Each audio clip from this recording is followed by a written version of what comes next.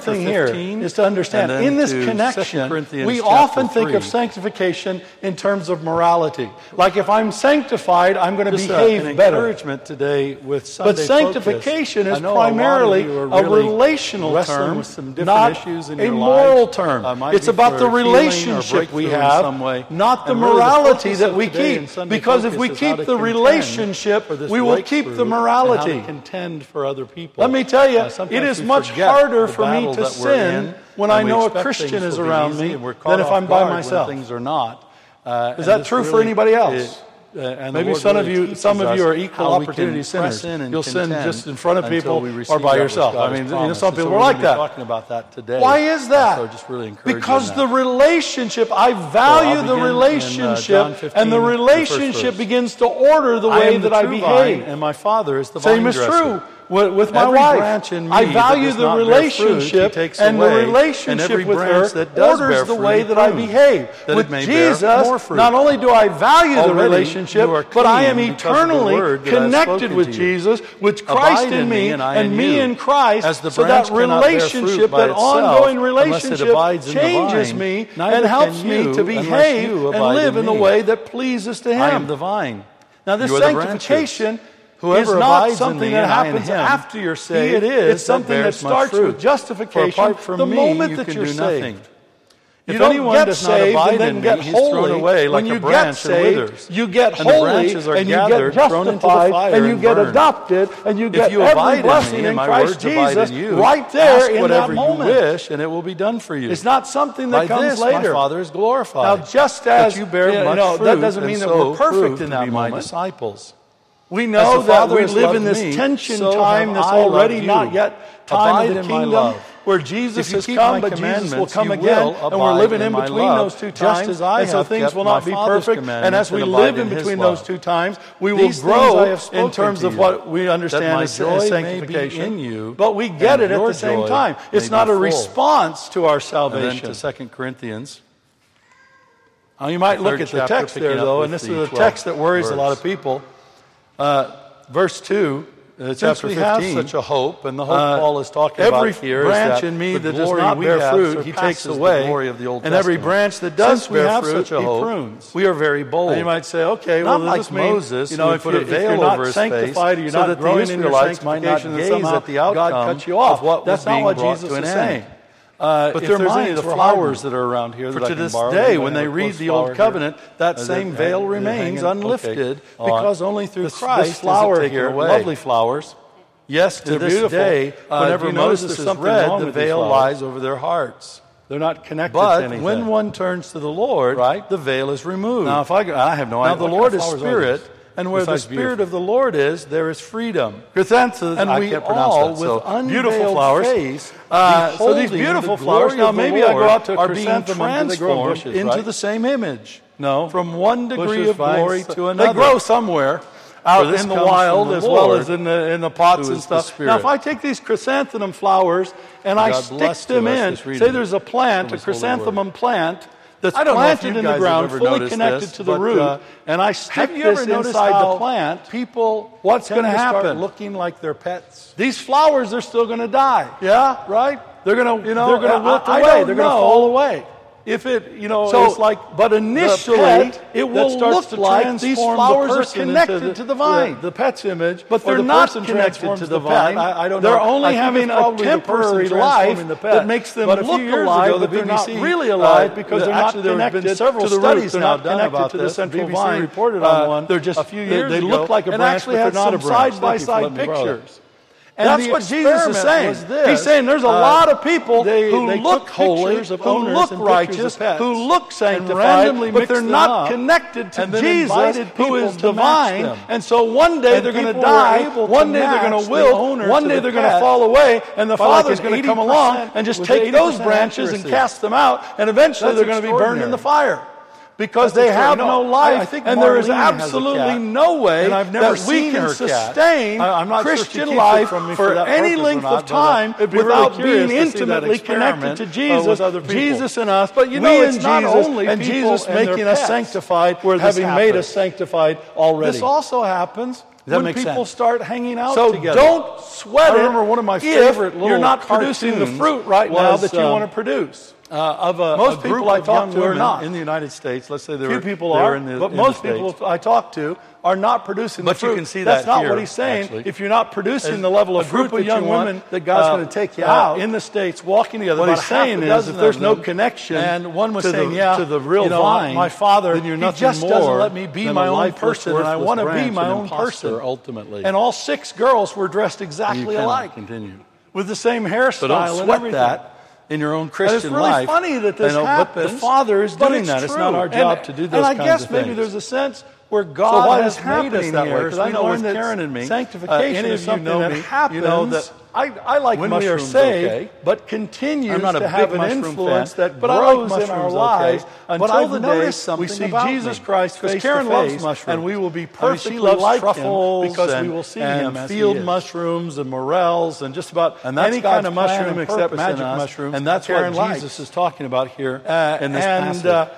And so she always goes out, and when we go out, she loves to get mushroom stuff and that kind of thing. And I love to avoid mushroom stuff and that kind of thing. Says this clearly, but I noticed something a few years ago. He says, abide in me, myself. It's and I in you.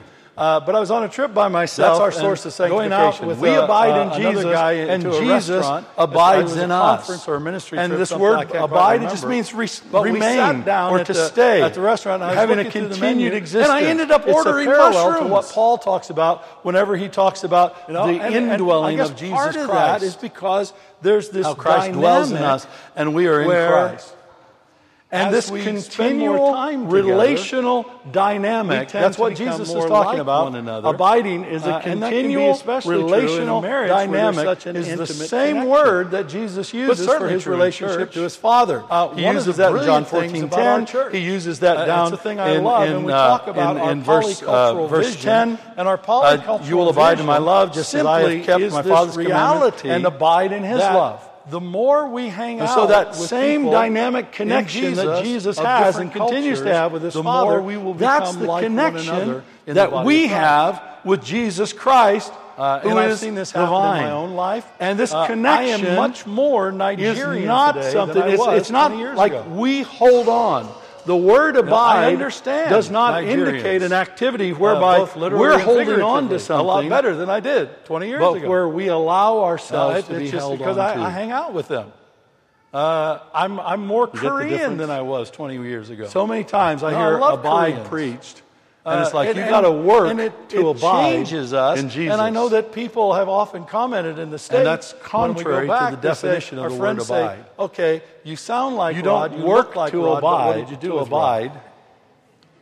When you abide, like the work is done for you. And we wonder doesn't mean you're passive. But you know that is God's design and God's the real work of abiding is done by Jesus. That we might become like one another. I see this a lot of times with kids. Our children might become like us more and more. Love it, when they're small and you want to hold them. And when they're really small, isn't that great, because they love being held and that kind of thing. We become like the people. And they just, those kids, those babies, they'll just abide with you all the time. And that is they'll just hang out, you hold them like this, hold them upside down, do anything. They're just abiding there. They're having so much fun. And we get so but there comes a point in time when the child, usually, 18 months, 2 years, they start squirming away. Kind of say, well, you got to try to do this, and try to do this, and try to do this, and try to be more like Jesus. That's the opposite of abide. You need to try to be more like Jesus. So what Jesus is saying, like Jesus, with that, that desire to kind of squirm away, he says, don't do that. Try. And it's like, abide in me. Abide in me. And I'm not saying the Christian life doesn't involve some effort or some work. So it is not something we're making an effort to do. That is not how, but it is a way of remaining in Christ Jesus in what has already been accomplished. We have been talking here the last number of weeks tomorrow morning about union with Christ. Lord willing, that when we are saved by grace through faith, love Scotland. This faith is not a faith that just believes what Jesus did on the cross and in the empty tomb. This faith is a reality that connects us with the life of Jesus Christ. It connects us with Jesus so that Jesus comes and lives inside of us in some way that we don't fully understand. that there is one thing tomorrow morning, and also that I will not make any effort to do, but will be absolutely true for me tomorrow morning, so that we can take on His perfected humanity. And that one thing that will be absolutely true for me in the morning if I'm alive is that I will be married. And that's His purpose in us. Do you know, we saw a few weeks ago, I don't know how that works. Get on my knee and propose, say, Karen, will you marry me again today? The message that often is given in the body of Christ is, okay, now you're saved, now you're justified. Then she'd change her mind. What you need to do is work hard. I don't have to do that. What happens if I forget my ring at the house? But we cannot work. I'm still going to be married. Sanctification any more than married. What happens if I forget Karen at the hotel?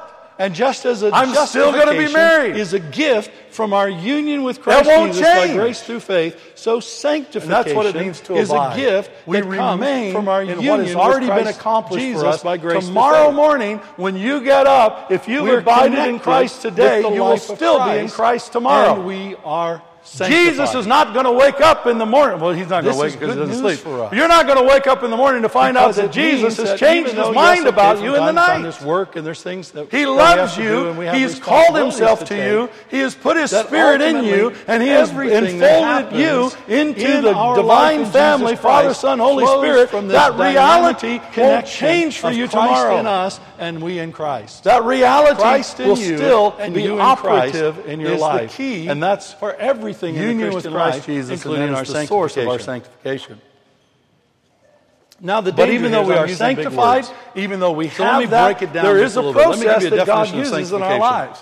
We are sanctified, sanctification, but we continue to be sanctified. Our union with Christ Jesus and consecrated, in which Christ, if you remember those two words, cleansed and consecrated, consecrates us to Himself through the power and presence of the Holy Spirit, cleansed and set apart for a special purpose, so that we become more and more like Jesus. You have been bearing fruit as we put to death sin in our lives and live in the newness of life through our participation. And one day you will be fully cleansed and consecrated, so you don't have to worry about it anymore.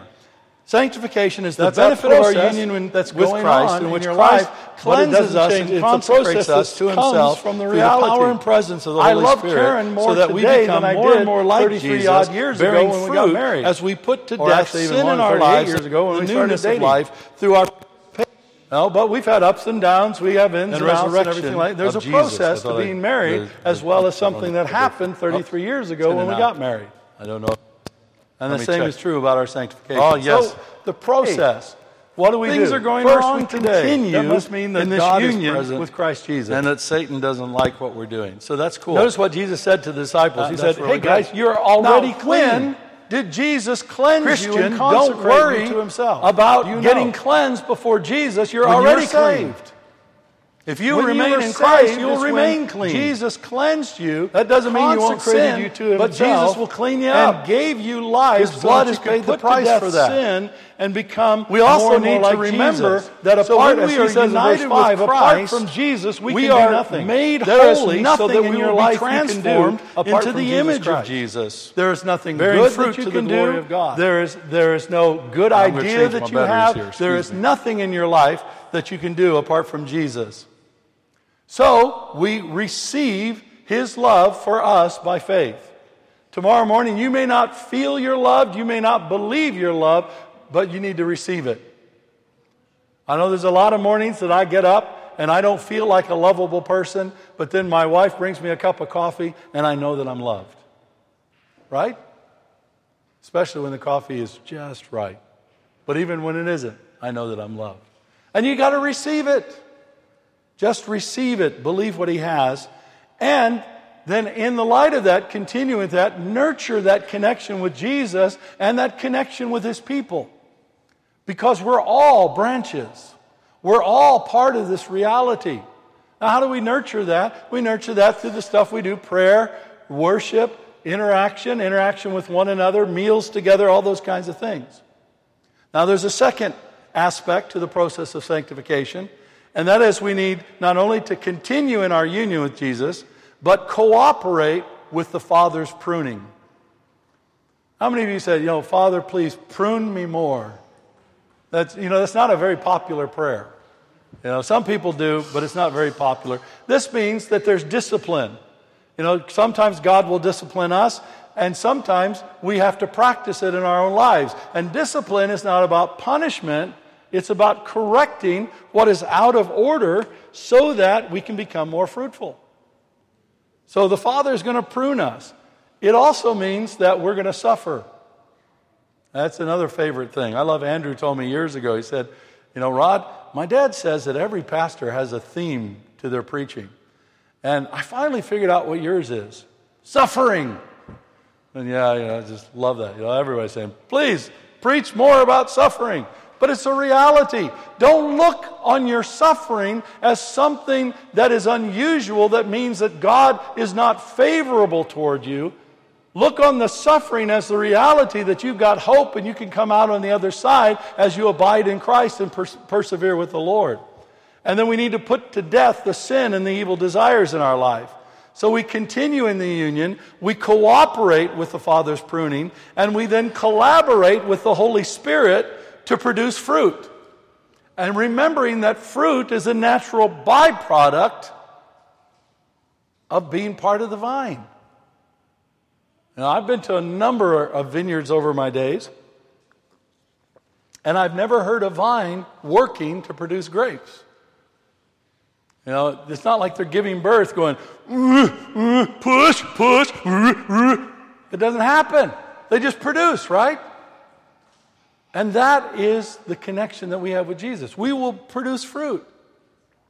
So we need to cooperate with the Father's pruning and also collaborate with the Holy Spirit who is in us, because the Holy Spirit wants to produce the fruit of the Spirit inside of us: love, joy, peace, patience, kindness, goodness, gentleness, faithfulness, self-control. He wants to give us the fruit of prayer, verse 7 there in chapter 15.